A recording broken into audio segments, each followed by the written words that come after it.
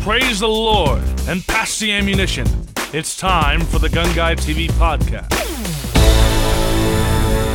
Hi, this is Joel Persinger. I'm the Gun Guy. Thank you very much for listening to my podcast and supporting Gun Guy TV. I'm very grateful that you do all of that. While we were at SHOT Show, we did a number of interviews with folks while sitting in the press room. Among those interviews was a very key and informative interview in which we discussed what's going on currently with cases at the Supreme Court, as well as how those cases might affect my home state of California. I was very fortunate to have Rick Travis from the California Rifle and Pistol Association, Sam Paredes from Gun Owners of California, and Chuck Michel, an attorney for both the NRA and CRPA, and the volunteer president of the California Rifle and Pistol Association as my guests. Now, as I've done in the previous interview we did from SHOT Show, I'm not going to divide this in half as I normally do with my podcast. So the entire thing is going to be publicly available, syndicated on your favorite podcast player. We'll also post copies of it on YouTube and the other video destinations.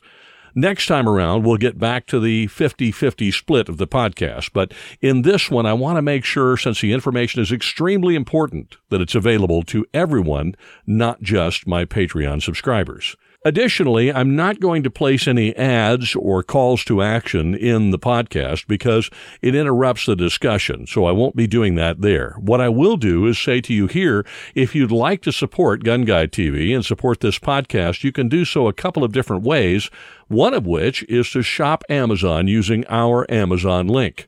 That helps us a ton. It helps us fund this effort to keep you informed. You can find that link at our website at gunguy.tv. Here's the interview. So we have the cadre, the three amigos here who generally you don't see at the same time in the same place, which is kind of amazing. We've got Rick Travis from CRPA. We've got Chuck Michel, who's the president of CRPA and an outstanding attorney by all reports. I never had to hire him for anything. I'm grateful, but but from what I understand, I have, and I resemble that remark. He agreed. And there you are. 100%. And the incomparable and amazing Sam Paredes, my friend, is here as well. So I'm really grateful. So now I have a feeling that I don't have to say a whole heck of a lot. I just have to ask you guys, what's happening in California? Well, you start. All right, I'll start. Just when you thought the storm was over and that they couldn't do anything to control firearms and trample on the Constitution and the Second Amendment, the legislature is going to be doing more stuff. Yes, we got expanded gun violence restraining orders, red flag laws for those of you outside of the state. We've got gun rationing where we're not allowed to buy any more than one gun per month. We've got adults who have served in our military and used all manner of spectacular weapons and firearms who come back to the state of California and might be married and have kids, but they're not quite 21 years of age. They don't have any Second Amendment rights in the state of California. They cannot purchase a firearm. We've got ammunition. We have. Get this, Joel. You and I have talked about this. 365,574 applications, background checks for the purchase of ammunition in a couple of months. Out of that, over 60,000 law-abiding Californians who have no criminal record have been denied their ability to exercise their Second Amendment right and buy ammunition. And out of that 345,574, 101 people have been identified that were ineligible to buy ammunition. So that's kind of like, shooting a fly with a nuclear bomb. And it's not like that 101 was felons even. There's 30 different ways that you can lose your right to possess firearms, and most of the time, a lot of those people don't even realize they've fallen into that category. Absolutely. So, isn't that? Oh, I'm sorry. Go ahead. You're doing the rundown. I know. I don't want to interrupt the rundown. No, well, the rundown is we've been run over. Yeah, and we're getting run over even more. Is there a case sitting with Judge Benitez right now on that whole ammo thing? And here comes Chuck. Okay, go. Yes, there is. Where Judge Benitez gave us that great ruling in the large 10-plus round magazine case that gave us Freedom Week, where we brought 1 million magazines that could hold over 10 rounds into the state of California after a 20-year drought. So obviously there was a little pent-up demand. Just a little.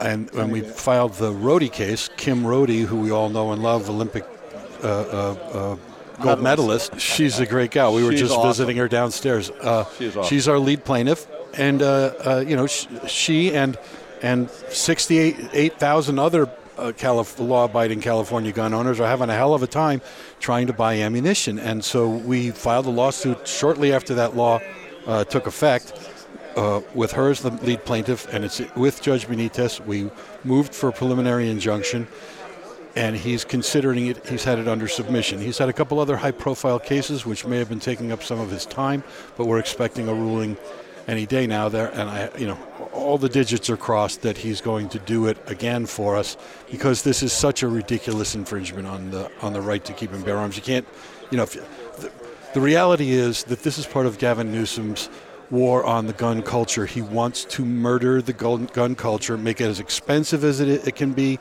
make it as difficult as it can be, shut down ranges, shut down gun shows, shut down gun stores, any place where you can buy a gun or shoot a gun or learn about a gun. He doesn't want that place to exist because he wants to basically starve out anybody who might consider owning a gun, because he doesn't want them to realize how much fun shooting can be, or how much value a firearm has as a self-defense tool to defend yourself or your family. As soon as people forget that and they're taken out of the world where people talk about that, they lose interest, and that's exactly what Gavin Newsom's plan is.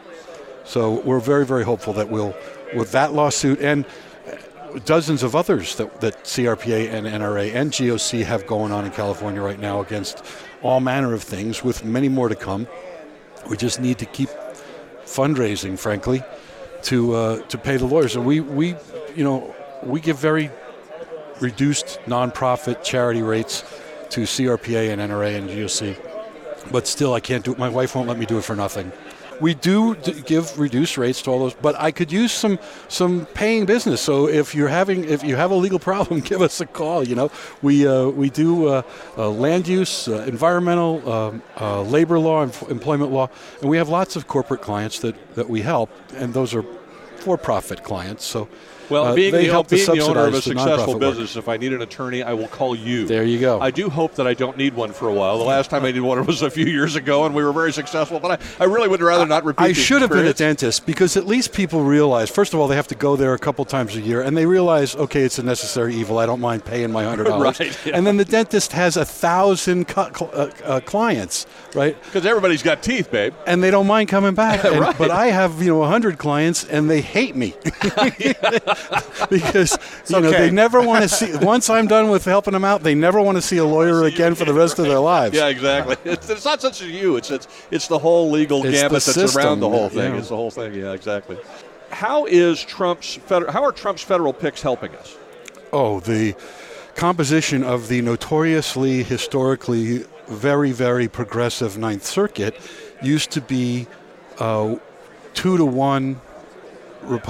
Democrats versus Republican appointees. So it was heavily stacked progressive. Through a number of retirements and deaths, there's been more positions opened up that Trump's been able to fill. Right now it's about 6-4. So we're almost even. So that means when you first have that first oral argument in front of a 3-judge panel, you've got a good chance that you're going to at least have one Republican-appointed judge on that panel, and maybe 2, and if you have 2, you win. So it dramatically changes the odds and the philosophy that you're facing when you argue a case to a Ninth Circuit bench now, because there's much greater chance there's going to be at least one Republican appointee on that bench. Unfortunately, it's not quite that simple. You can't just say that the Democrat judges are going to rule against the Second Amendment and the Republicans are going to rule for it, but at least the Ninth Circuit has shown a tendency, an inclination to bend over backwards intellectually in order to uphold gun control laws. So we had that great Heller ruling in 2008, then the McDonald ruling in 2010, and we've had a decade of courts ignoring basically the mandates of those two cases. So what David Hardy said way back in 2008, when that came down, everybody says, oh, great, this is the beginning of the end of gun control. He said, no, this is the end of the beginning. And that's exactly what it was. That was the end of the beginning. Now we've had the middle, I hope. And maybe we're going to, with the Supreme Court ruling in either the New York State Rifle and Pistol Association versus New York City case, or one of the other Second Amendment challenges cases that are queued up behind that, if they decide that case is moot and don't answer it directly in that case.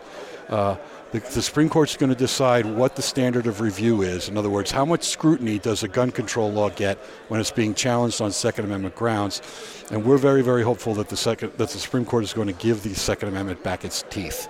And we're going to have a Second Amendment that means something, and that governments can't just make stuff up and not be challenged when they come up with this, pocket fuzz to justify the laws that they're passing. They're going to have to actually prove that something that they're proposing to do works, and that it's set up so that it doesn't unnecessarily limit people's right to choose to own a gun to defend themselves or their family or for sport. You're listening to the Gun Guy TV podcast. Please pay no attention to the man behind the curtain. I hear a lot about the New York case, and I've heard folks articulate that they don't.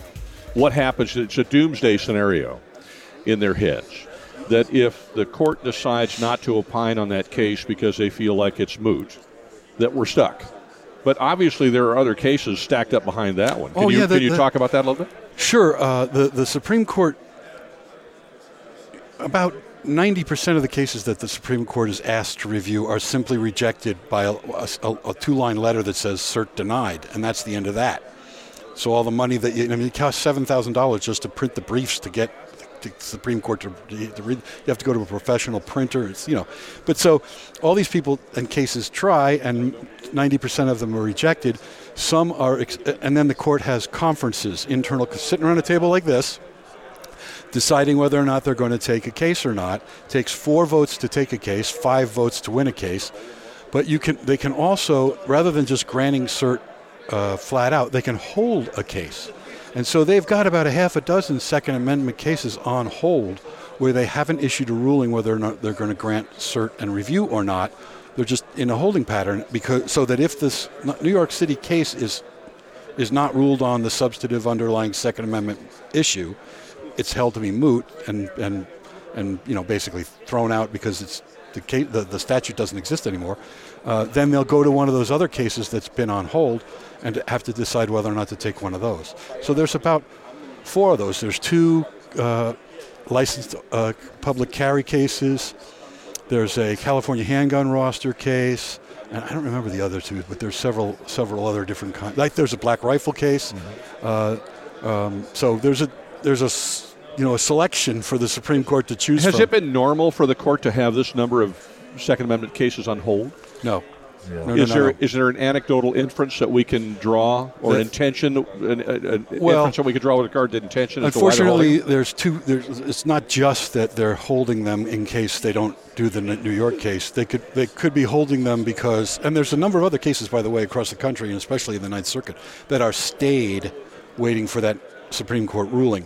So it could just be that the Supreme Court is holding them because, depending on what it does in the New York case, which everybody expects will be positive for us, but in the normal course of things, if it wasn't a Second Amendment case, but there was some case that's going to affect a bunch of other cases, they would hold those cases until they ruled on whatever the case was that's going to set the precedent. I see. Okay, so we can't necessarily draw an inference with regard to the court's intention by the fact that they're holding those cases.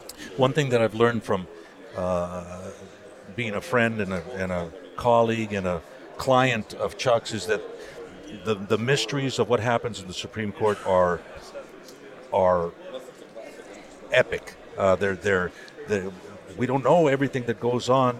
Drawing inferences, your hopes are often dashed, but you can take a look that they've had the opportunity to reject all of these other cases, but they've opened dockets, and when they open a docket, that means they open a file for that. It's in the process, and they're waiting to check. I mean, the justices on the 9th, we've got the Young case out of Hawaii on open carry and concealed carry. We've got a multitude of cases that Michelle and Associates have brought, CRPA and with the support of gun owners have brought, and they're holding on all of those cases, which they could have dealt with a long time ago. to wait to see what happens here. The importance for us, as Chuck points out, in deciding on the level of scrutiny is monumental. It really, truly is. And the reason that we are so hopeful, first of all, California Rifle and Pistol Association and Gun Owners of California, we wrote a joint brief and submitted it to the Supreme Court that asked the court not to deal with the issue of so much of the public transportation of firearms in the city, but we were asking the court to take a look at the fact that many courts throughout the country have basically flipped the middle finger to the Supreme Court and have refused to follow the directive that Justice Scalia said and gave in Heller versus Washington, D.C., where he said judges should refrain from using judicial balancing tests in order when deciding Second Amendment cases. Because they're inherently biased. That's right. And he said text, history, and tradition of the meaning of the words at the founding is should be the only guide. And what does that mean? That means that what our founding fathers... Let me make sure I understand it. I'm probably interrupting you. You're about to explain it's okay. it.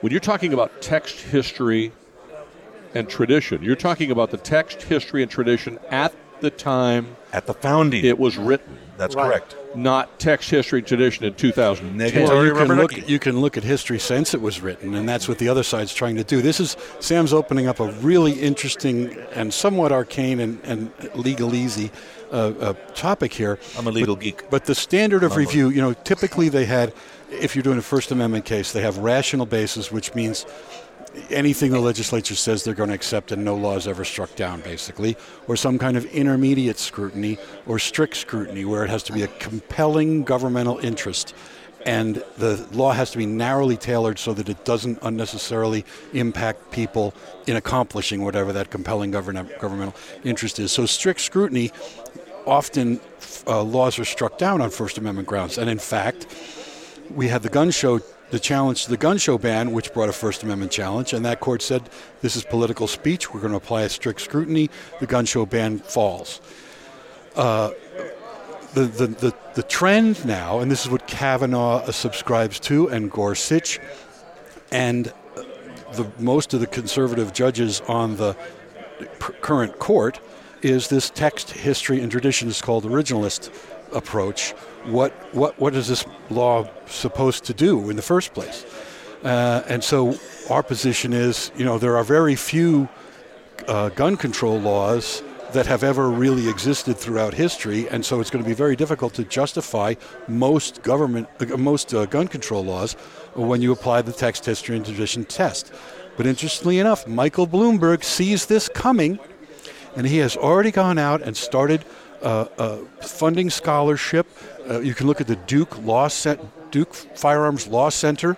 They're already cranking out all this stuff. They have the whole history of all the laws that have existed throughout since the Second Amendment was passed, and all these articles about what text, history, and tradition means, and how it's going to cause all kinds of problems. I mean, they're already trying to influence. They're already gearing up to fight back when and if the text, history, and tradition test becomes the standard of review for Second Amendment challenges. So this is lawyers. This is like one of the most significant civil rights cases that has ever come down the pike. Brown versus Board of Education's got nothing on this jurisdictional development here and the arguments that's going on about what the standard of review should be and when the government can and cannot restrict your right to keep and bear arms. Well, I think you're right. I mean, we're in the weeds. But at the same time, while we're in the weeds, Rick and I have talked about this many times, so Sam and I have as well, that if the average gun owner, that's me, I went to college and I got great grades, but I didn't graduate. So I'm one of those average gun owners, right? The average gun owner doesn't necessarily have the time, desire, maybe the desire, but not the time to really get into the weeds and understand this stuff. And as a result, it's very easy to be this guy who thinks, well, it's not a big deal to fight a court case. It's not a big deal to fund a court case. Why is it so difficult to figure that? And you're laughing, but I think this is a realistic problem that we have. You're absolutely right. Remember, the issues in Heller were, is it a collective right of a militia or is it an individual right? So that's one big battle of the scholars, battle of the big brains to try and decide what's wrong. Then the second Well, it sounds like a relatively elementary question, but it's not. No, which is why Scalia's opinion is 100 pages long with 2/3 of it is all about history. It's not even a legal analysis, it's a historical analysis. And then we had the incorporation question. Is the Second Amendment incorporated into the Bill of Rights through the 14th Amendment? This was McDonald. Right. Yeah. Those of us who took a civics class may remember this little exercise about how the Bill of Rights did not apply to the states initially, and then the 14th Amendment came along and incorporated most of those rights, but not every single one of the 10 Bill of Rights. So it was selective incorporation, it was called, and so then you had to have a test on whether or not the Second Amendment was also incorporated against the state and local governments, which McDonald said it was. Everybody knew after that decision came down, the next question is going to be what's the standard of review. Even though it was addressed in part in Heller, and some of the watered-down tests were expressly shut down in Heller. Which, by the way, they're still using all over the place. They still use them everywhere. Shut down That's my what eye. They still change using a few words around, call it something Call different. it something else. Right. And It's that's all exactly what it is. Rose by any other name, right? Shooting straight and always right on target. This is the Gun Guy TV podcast.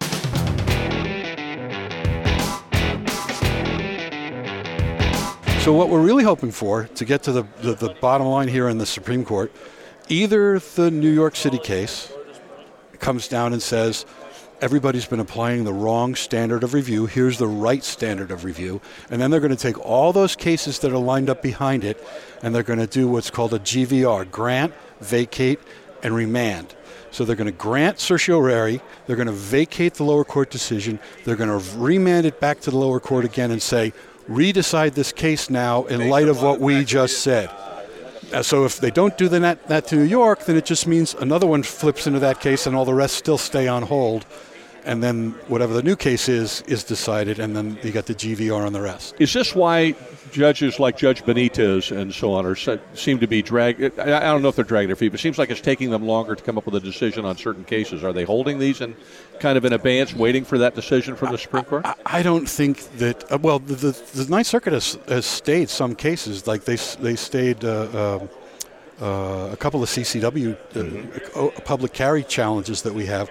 So they're waiting. So a court can decide I'm going to wait, but typically it's an appellate court, not a trial court. I see. Okay. In this case, though, any time a judge is getting ready to do some kind of a decision that's going to be heavily publicized and then scrutinized, they know it's going to be appealed. So Judge Benitez knows no matter what he does in the ammo case, it will be appealed, and so he's probably. It's probably, the odds are that what he's doing is just doing a thorough job. He's trying to make his decision bulletproof. Much like he did with the magazine deal, because that thing's amazing. Not being a lawyer, but still having savvy. I'm a business guy, so I've hired a lot of lawyers in my life, run a lot of legal stuff. So it's my 6th business I own, just to give you an idea. So I've been sitting there reading his decision. I'm just marveling at the work of depth. art. It is a work of art. It's the depth that he went to. It should be taught in classrooms as civic government. It looked like something that should have come out of the Supreme Court. I mean, it was really amazing. This is what some of the lawyers that are very anxious. They're true believers. They're anxious to try and move the ball downfield and get some more Second Amendment rulings. Not to mention some of these lawyers just hope to get a shot at, for a lawyer. Like a baseball player, when you get into the majors, you're going to the show. If you get to the Supreme Court, you're going to the show. You shouldn't go to the show. Lawyers should not. There's lawyers who have done 50 or 100 Supreme Court cases. A Supreme Court argument can turn on a dime, and if you don't have the entire vast knowledge. That's why we use Paul Clement. He knows he does Supreme Court litigation all the time, knows constitutional law backwards and forwards. When they take a Second Amendment case and start arguing about some Fourth Amendment precedent and seeing what it means, not many lawyers have all those cases in their heads. And most lawyers, frankly, are not great writers. I mean, you don't have to be a great writer to be a lawyer in most cases, but to be a good advocate for a civil right that's emerging, like the Second Amendment, you have to be able to write persuasively, and it's a very rare skill, frankly. That's why The lawyers that get right out of law school right now are getting in Los Angeles County. They get the lawyers are picked. They want the lawyers that had they want the law students that had a law review background. They wrote as part of their legal education and got graded and got A's. Those guys now step out of a law school into a downtown law firm that's looking for their writing skills, and they're paid $195,000 a year first year out of law school. That's how rare that skill is. You guys are encouraging the tar out of me here. I mean, I don't know whether this is going to go well or poorly, but it sounds like it's heading in the right direction. Well, we got the right lawyers. I'm not even talking about me. I mean, we have a team. We have a lot of great lawyers, great writers, great scholars, all over the country that are working together on these strategically selected cases. And, so we've maximized the chances. There's no such thing as a gimme, but we've maximized the chances that we're going to win. Now, you just brought up something that becomes a bugaboo for a lot of people because, again, a lot of folks don't know the inside baseball aspect of it. The whole idea of selecting cases strategically. Can you touch upon that? Well, yeah, courts are influenced, hopefully not too much, but the reality is you have to take it into consideration. They're influenced by bad press and by human emotions and by emotional appeals. So the first test case that you want to bring to that's why in the Heller case, it was this law that went so far in your house you couldn't have a loaded gun ready to defend your family. In your house. So there's no controversy about carrying guns in public or any of the other controversial aspects. They picked a very narrow issue. And then in the McDonald case, it was a similar law in Chicago that was used to test the incorporation doctrine. Well, since then, we tried to do, like our first case that we did after McDonald came down was a challenge to San Francisco's lock storage mandate. And the Ninth Circuit, as we all have recounted, bent over backwards and distinguished it. And unfortunately, the Supreme Court didn't take that case, even though a couple judges, Thomas and I can't remember who the other one was. Thomas wanted that case. He wanted to take that case. Yeah, and he's wanted to take a number of cases since then. But there's done something I've seen very rarely in the court, and that is opined in a written dissent. A written dissent. Yeah. Those are very rare, and we got one of those on Peruta too. Yeah, that tells you the Supreme Court is looking; they're paying attention. But we don't think they had the 5 votes. They didn't have Kennedy because Kennedy sees all the coverage of people getting hurt or killed by crazy people misusing firearms. That's the kind of thing, and especially when they try and condemn, black rifles, semi-autos. That's a tougher case to take than a case where, somebody wants to be able to carry a handgun in public so that they can defend themselves. So you got to try and, first of all, strategically that way. But there's more just on the topic. But then there's so much more to it. There's the judge, the judges, what district you're in. I wish we had some really bad gun laws in Texas. Yes, absolutely. I'm right there with you, but we don't. How much harm does it do if we're not strategic about the cases that we take? Oh, it can make terrible precedent. And this is what really scares me the most, to tell you the truth. When the Supreme Court does set the record straight and set the standard of proof where it ought to be, I'm afraid there's going to be a rush, like there was right after Heller, where lawyers who can't write that persuasively, who don't have the resources, it's not just skill, you have to have access to all kinds of resources, not the least of which is money. You have to have human resources and experts. But the folks that don't have that are going to think, as the lawyers did right after Heller, that they can file a complaint and staple the Heller decision to the complaint and mail it into the court and they win. That's never going to happen. It hasn't happened in any other, the evolution of First Amendment jurisprudence. No other area of law has changed instantly overnight, 180 degrees. It may change 90 or a little more degrees, but you still have to fight for the rest of that. And so my fear is I think we're on the verge of this Second Amendment renaissance, where Amen. the Second Amendment will mean something. But then we don't want to screw it up. We could screw it up because if you don't do it right, you get bad precedent. You give a hostile judge an excuse and a hook to try and hang a bad opinion on, and that becomes precedent. The opinions expressed by the Gun Guy are always right, unless they're wrong. Rick, you are the quiet. I've known you for years. I've never seen you that quiet in my life. No, he's right, and this is what we've talked about before. It's the coordination that we have to have, and that's why there's so many groups like GOC, the NRA, CRPA that work together on this, because we care. We're not focused just on our group. We care about the Second Amendment, the Constitution, people's freedoms. We're not focused, like in California, just on 39.5 million people. Sam and I talk about this. We're focused on every American, both here in the United States and are serving us abroad. We're fighting for their rights. And that's why we're very meticulous, very careful. It's why we don't have knee-jerk mob reactions. A lot of times when you've called me and told me, like you do with Sam, hey, all these people are pounding me these questions, we're like, not yet. Because we're looking at that moment to figure out what the best pathway is. And we're not going to have that knee-jerk reaction. There's plenty of people in our community that do. But it's like Chuck says, sometimes, the best will-meaning attitude done that way can hurt all of us deeply and for a long period of time.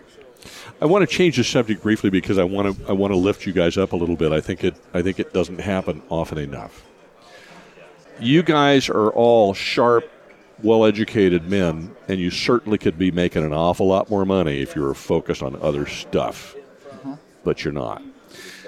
I have heard, for example, comments like, well, Chuck's only the president of CRPA because he gets business from them. And that's absolutely nonsense. Yeah. Boy, and so I'm going to bring it up right now statement to call it exactly what it is. It's nonsense, and I'm going to open it up for you guys to make any comments about that if you wish, but I'm going to say right now that if you're feeling that way and you're listening to this, these men have dedicated their lives and time and effort and a lot more than most people do to this fight. And they certainly could be making an awful lot more money and sitting in, the Bahamas drinking a Mai Tai or whatever if they wished. I'm going to say, Chuck, I think sometimes people think he makes all this money. He doesn't. He gives an extremely deep discount. Joel, you and I have talked on programs how much law costs. Chuck does a lot of things pro bono for the community. He takes a big hit being up front. There's times that we are behind in trying to catch up with donations and fundraisers to pay his bills. And we're not the only organizations had to do that. And this man extends himself all the time way out ahead of the front to protect all of us and doesn't get near the credit he should.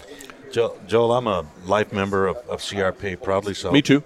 And I can tell you that in this time in history, having Chuck Michel as the president of CRPA is a God-given blessing, in my opinion, because he is the right man to focus an incredibly historical and heralded organization that has been in California for 145 years. 145 years, mind you. And in this point in history, they are leading and doing exactly what needs to be done. And with any other leadership, it couldn't happen because the stars weren't aligned and they are now. Now, I get the pleasure of working with Chuck a lot, and I can tell you that gun owners and CRPA, even the NRA here in California, those of us who have to lobby the legislature and work with these state associations, among state associations, I'm sure we are the lowest paid of any executives of any organization. I for sure am probably in the low 2 or 3% of any paid lobbyist in the state of Sacramento. I am an armchair lawyer. Thankfully, I have the assistance of an actual one. Of an actual one who knows what he's talking about. But more importantly, we are all extremely passionate, like yourself, and are willing to sacrifice a lot. Yeah, we could be doing other things and enjoying it, but there's no pleasure in knowing that we could affect the restoration of the Second Amendment, not only in California but nationwide, by what we do. And that is a huge responsibility. Senator Richardson, our founder and chairman, passed away last week. Yeah, I know I did. I'm sorry to hear that. And he's no more pain, no more sorrow. no more. He's where he needs to be, but he left us with a legacy, and he left us with the tools and the expertise and the knowledge on how to fight effectively, and that's what we're doing. So anybody who's out there criticizing CRPA or Gun Owners California, or even NRA in California, or any of the organizations, hey, I'm sorry, you have no. Your arguments don't qualify. They're just, you don't know what you're talking about. We're all, as best we can be, CCW holders, unless you live in LA County. I'm so sorry, Chuck. But it's ridiculous. We are all Don't get me shooters. started. We're all shooters. We all train. We're hunters. Rick has a huge passion for leading CRPA in the hunting arena. Vastly needed, because that's an essential part, not the reason for the Second Amendment, but an essential part of the Second Amendment. And that's why we do this. As gun owners, we have this unfortunate habit of fighting with each other when we ought to be fighting for each other, in which case we'd be doing a lot better. So to your point, we've got to at some point stop doing that. Poor Chuck's not going to get a word in because now Rick wants to come out of there. I talked too long anyway. Go ahead. Go ahead. But, to that point, all three of us are very blessed because we have wives that are for what we're doing. Absolutely. Well, you count four of us because I got the same because thing. all of our wives do not see us, have had to do a lot of things with our kids because we're out here on the front lines so that the people we represent don't have to do that. But all of our wives have been incredibly supportive, and I think a lot of times people that criticize all of us don't realize our families are also making an incredible sacrifice for us to be able to do this. Especially when you live in LA County and you are demonized for representing the NRA. People want to call you names, and they've actually attacked my wife because just for being married to me. So but it's not like you're getting paid a bundle to be the volunteer president of the California Rifle and Pistol Association. I decided a long time ago. I came out of law school. I got one of those big firm jobs. I worked there for 4 years and realized this isn't how I want to do it. Most lawyers spend their whole life fighting over money, fighting another lawyer over money for their client. It's all about money. And you can make a lot of money if you help people fight for their money. Well, I've had people fight for my money, and they charge me a lot to do it. I get it. But so then you can choose to do something that means something to you, and the three of us have all done that. And so I'm proud to have given so much pro bono time and been recognized over the years for the pro bono time. Now, I do have a law firm, and I do have skilled lawyers there's a team gun lawyers that do work for the NRA and CRPA, but the billing on those is much lower than our standard commercial clients. But that said, the folks at this table working for CRPA, we've taken CRPA from 4 employees to 20 in the last 4 years. We're doing a lot more than we used to do. One of the things we have done, and I know Sam does, is we have a board with a finance committee and an outside auditor and an accountant that monitors those books and makes sure that nobody's playing any games. Because with some nonprofits in California and Colorado and some other places, there are guys who are into it not necessarily as much for the cause as it's not nonprofit. Right. It's deemed a nonprofit, but it's not actually. Well, I get it. Yeah. But then the problem is that even if you had an inkling to do that, which you don't, the hyper focus on firearms advocacy organizations, if you ever got sideways of any of that, they'd be on you like ugly on an ape. But you have to be careful who you're giving money to, and the other thing is, we don't need new associations. If you think you have a good idea, come on down, join CRPA, join GOC, because the problem is creating any kind of a business, and it doesn't matter if it's profit or nonprofit, you still have to have an office space and desks and chairs and a computer and a phone system and you've insurance. Just doubled the cost of running the thing. Yes. So all you're doing is creating a redundant infrastructure that CRPA has, built over the last 145 years. We don't need to waste the money on that. Put it into the cause. Saving the Second Amendment, one episode at a time. This is the Gun Guy TV podcast. There is an old saying that the way to win a war is to divide and conquer.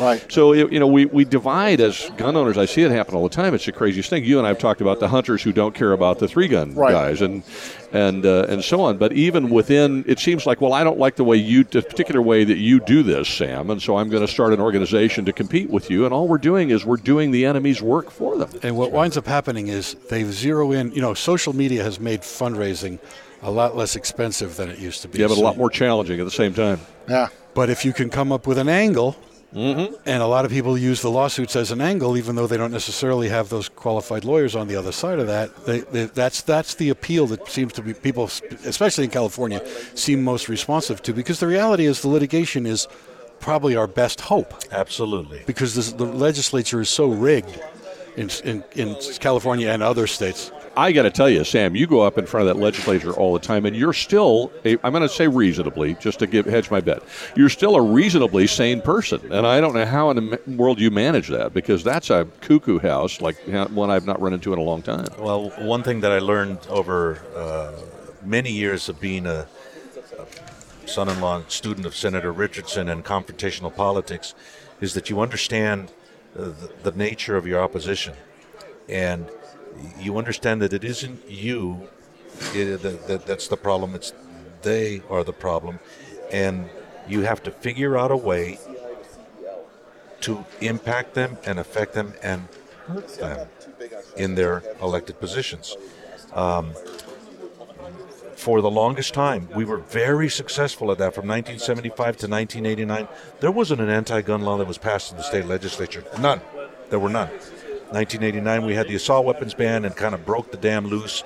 The Democrats rigged the redistricting and made sure that they had more of their folks elected. And then from then on, it's just been falling to the left. But we understand that. And we understand that is a battlefront that no matter what, we have to fight in.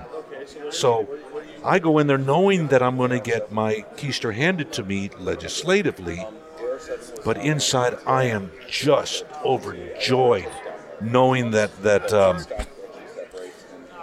we're going to have fun in elections, politically hurting some of these people, and the work that we have been doing, and it hasn't been recent, it has taken years of hard work and coordination amongst our organizations and in filing these lawsuits and supporting them with friend of the court briefs, in bringing these new legal theories to the court, and having the opportunity to present them. That brings me joy, because I know that in my lifetime, the Second Amendment is going to be restored, and I'm going to have the opportunity to go to that state legislature and tell them, oh yeah, you were the author of this anti-gun law. We are going to, in the vernacular of the legislature, we're going to tombstone this law that has now been declared unconstitutional and wiped off the books as your law. And we are going to go and let Californians know that their rights have been restored, that a small remnant of people who've supported our organizations with their money, with their volunteer time and activities and prayers has come to fruition. We have what I know that is a part of our future. So I don't have any problem when Senator Nancy Skinner looks at me with disdain and calls us horrible things from the dais of the state senate, or members on the assembly call us despicable and murderers. That's our fault that things happen in gay bars in Florida and shootings in other places. That just kind of rolls off our backs, because we know what they are, and we are not like them, and we know we're going to win. And when you know you're going to win, you can go into a nasty storm and come out thinking, that's okay. Anything you guys want to close on? Any last things you want to talk about? The folks that were opposing the gun show at the Del Mar Fairgrounds actually got up there and said they don't want to allow gun shows because young men and women, girls, go to gun shows and are exposed to, you name it, you guessed it, toxic masculinity. Okay. So in closing, I just say I can't wait for the day when the gun law book that I write, which is now 600 pages long, is about 10 pages long. I'm waiting for 5 myself. Yeah. But I'd also point out that if that happens, because the Supreme Court goes our way, folks need to remember we've got GOC, CRPA, I'm CRPA, I'm also NRA. NRA getting Donald Trump elected president was huge. It's why we have a Supreme Court that's poised to give us a favorable ruling on the Second Amendment, because Hillary Clinton thought that the Heller case was about keeping guns out of kids' hands. That's how she characterized it. So, well, it's also why we have the 170 some odd now conservative federal judges we didn't have before. That's right. And growing, because Mitch McConnell, whom I've disagreed with on a number of things, has been brilliant about shoving those through at a rapid pace. Anything else you wanted to add, Sam? I can't tell you, and I get goosebumps. What an honor and a pleasure. You know, we have folks who go off and fight wars in foreign and exotic places to protect America, to protect the Constitution, to protect our freedoms and liberties. And we are fighting a war here. And I consider Chuck and Rick, we are fighting not with each other or for each other, but alongside each other. There you go. And we are making a difference. And I want to encourage and invite everybody who's out there to be a part of it. Give us the resources we need to push across the goal line. And then once we've done that, we're going shooting. Right. Yeah. We're going shooting. No, we're going hunting, and I'm going with you. There you are. I want to have something. I want to have something I can eat afterwards that we're shooting at. Joe, let me finish with this. Yeah. It is an honor and a pleasure to be working alongside these guys, and we coordinate, and we will coordinate all the way to the end. But you don't know how much joy and pleasure and honor I get from working with you, because you have a voice. That's part of confrontational politics. We all have a role that we are good at and we're experts at, and when we try to get outside of that role, we usually fail or distract on what we are capable and able to do. You have a voice that's golden. You have a listenership that's willing to listen, and you have the passion and the desire to give them the truth. You are an essential part of the team of what we do, and Amen. Without you, we would be diminished. So Thank you. That's very nice. You're of an you. influencer. That's what they call that in social media parlance these days. Oh, is that what they call that? Yeah. And we appreciate you. Oh, yeah. well, Getting the word out is half the battle. If people know what's going on, they can take part in helping us stuff. So, Rick, you got the last word, brother. No, it's, again, I'll echo what Sam said. It's always a pleasure to come on the show with you, because you really make it feel that we're one team. And I want to compliment you on that. Thank you very much. Well, as far as I'm concerned, we are. So thank you guys very much for coming. I really do appreciate it. Have a wonderful show. Thank you, Chuck. We get pizza now? Yeah, if you stick around, you do. Yeah, Cal brought it. Absolutely. Stick around and have some pizza. Okay. All right, guys. Talk to you later. Thank you. Once again, thank you very much for all of your support and for listening to Gun Guy TV's Firearms Podcast. I'm very grateful that you do what you do. Have a wonderful week, and wherever you go, whatever you do, please be safe. You've been listening to the Gun Guy TV Podcast.